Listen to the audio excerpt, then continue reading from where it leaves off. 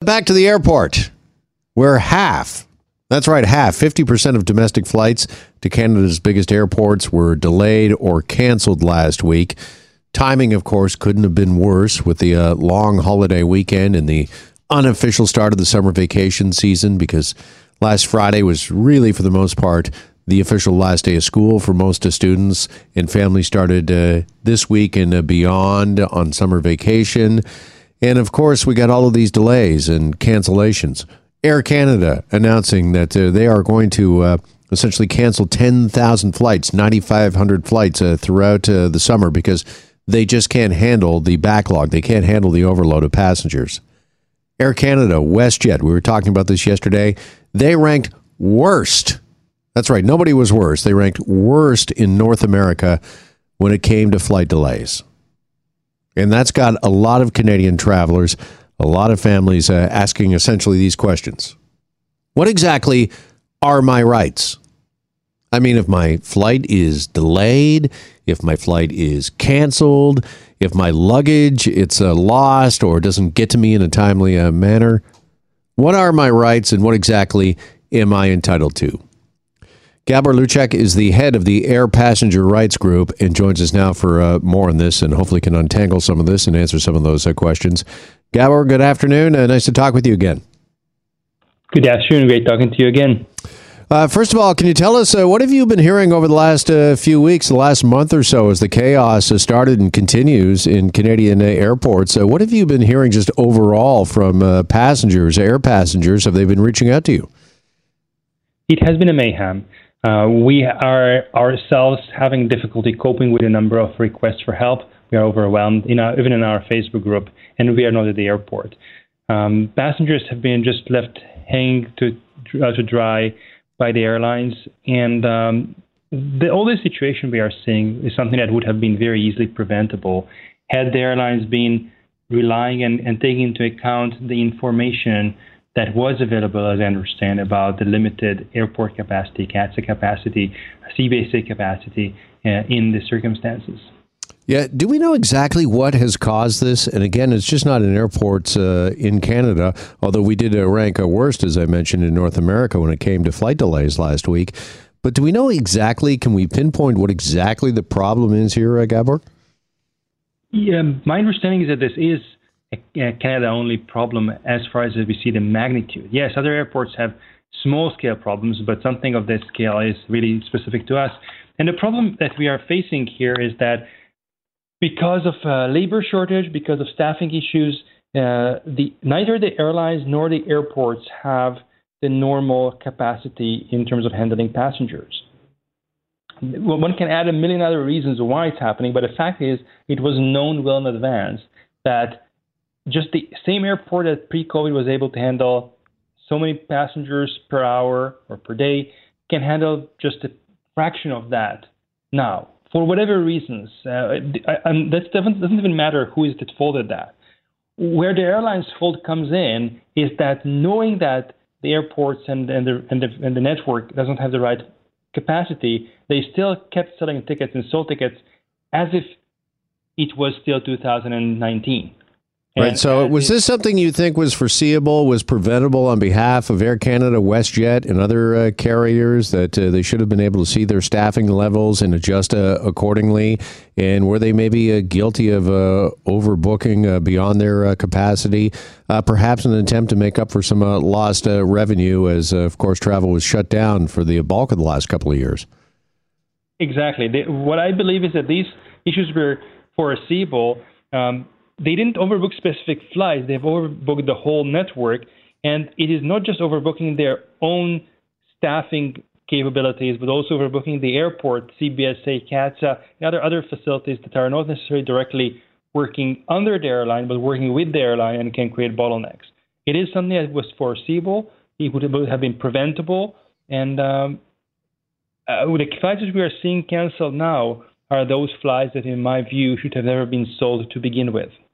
All right. If you happen to be on one of those flights that does get canceled, do you have any rights? What is your right as an air passenger in this country if you get one of those emails from Air Canada that says, I know you booked this flight, 3 weeks ago and it's still a month away, but we're unable to fulfill that request now.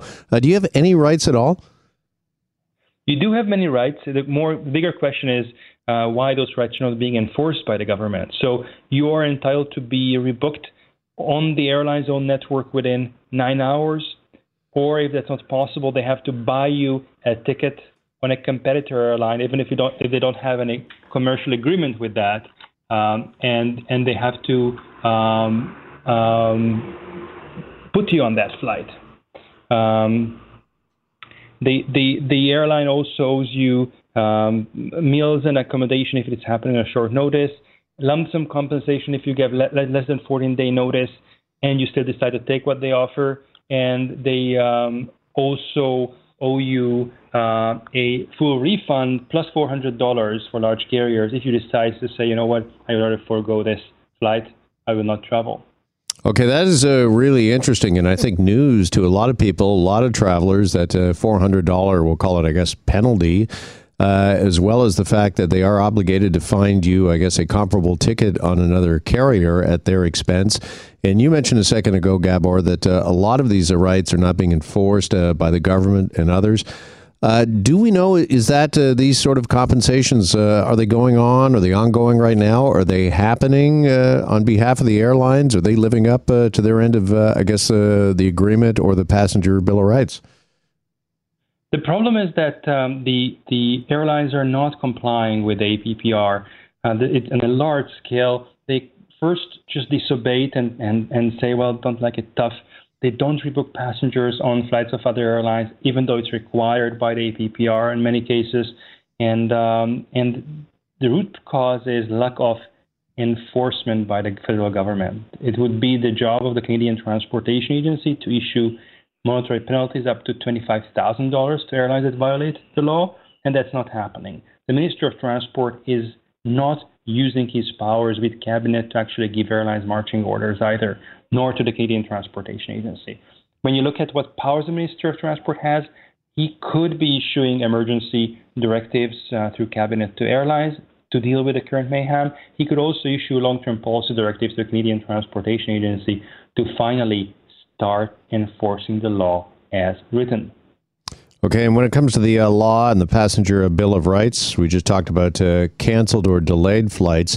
Let me ask you about the other part of the equation here, Gabor, which of course is luggage. And we've all seen the pictures at Pearson and other airports, the square footage that's being taken up by luggage that is yet to get to its destination or its rightful owners. Are you entitled to anything there when it comes to your luggage either being delayed or outright lost?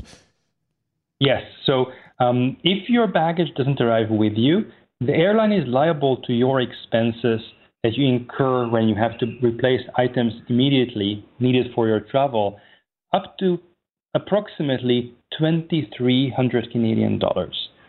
Airlines would tell you otherwise. They are lying. Some airlines will tell you $100 for a first day or $250 for the first 2 days. Those are air lies. They are lies airlines are telling you. The reality is that if you are going, say, for a wedding and you need a suit or tuxedo right then when you arrive, you can go and buy it, and the airline will be on the hook for it. The main thing is to keep receipts if you are in a country where receipts are given, or keep notes and details. And once you receive your baggage, you will have 21 days to send an airline a letter with proof that you actually sent it to them. Hey, please give it to me. Give me the money that I spent. Here's the proof I spent it. Here's what happened. And on our airpassengerrights.ca website, we do have guides for passengers, even with templates of letters to the airlines and templates for taking it to small claims court if the airline doesn't pay.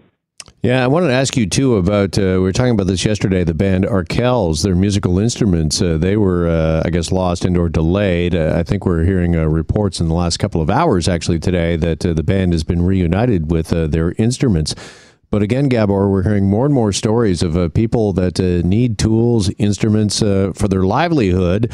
to put money in their bank accounts, being separated from those instruments because of the airlines. And are you entitled to any other sort of special compensation there, do you know, when it comes to something like that being lost and you perhaps having a loss of income?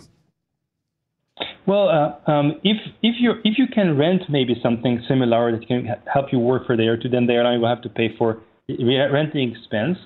For lost income, I would say yes, it's still damage incurred as a result of delay. So I haven't seen it as a common issue, but legally, as I understand how the Montreal Convention works, it is a damage occasioned by baggage delay. So the airline would be on the hook also for loss of income up to that collective limit of $2,300, unless you can show willful misconduct. If it was willful misconduct or recklessness, then the airline has an unlimited liability actually for your damage. And frankly, what's happening now with the baggage and not having enough baggage handlers, one could make perhaps an argument that this is a case of willful misconduct or reckless behavior by the airlines to not ensuring that there are a sufficient number of baggage handlers for the number of tickets they are selling.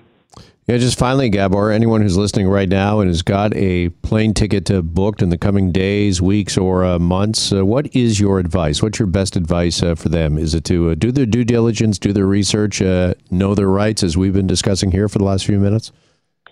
I think I would say for them, if you can at all help it, don't travel. If you can, at least avoid Canadian airports and Canadian airlines. Avoid them. If you absolutely have to travel, then document everything that is happening. Take screenshots, take videos at the airport. Don't be intimidated if someone tells you cannot record me, because you can actually record your conversations in Canada. So make sure that you go there with the mindset that quite possibly this trip is going to end up in the courthouse in a civil case and not just as a leisure trip. All right. Gabor, appreciate the time. Thank you so much, as always, for joining us. Thank you very much for having me. Gabor Luchak is the head of the Air Passenger Rights Group.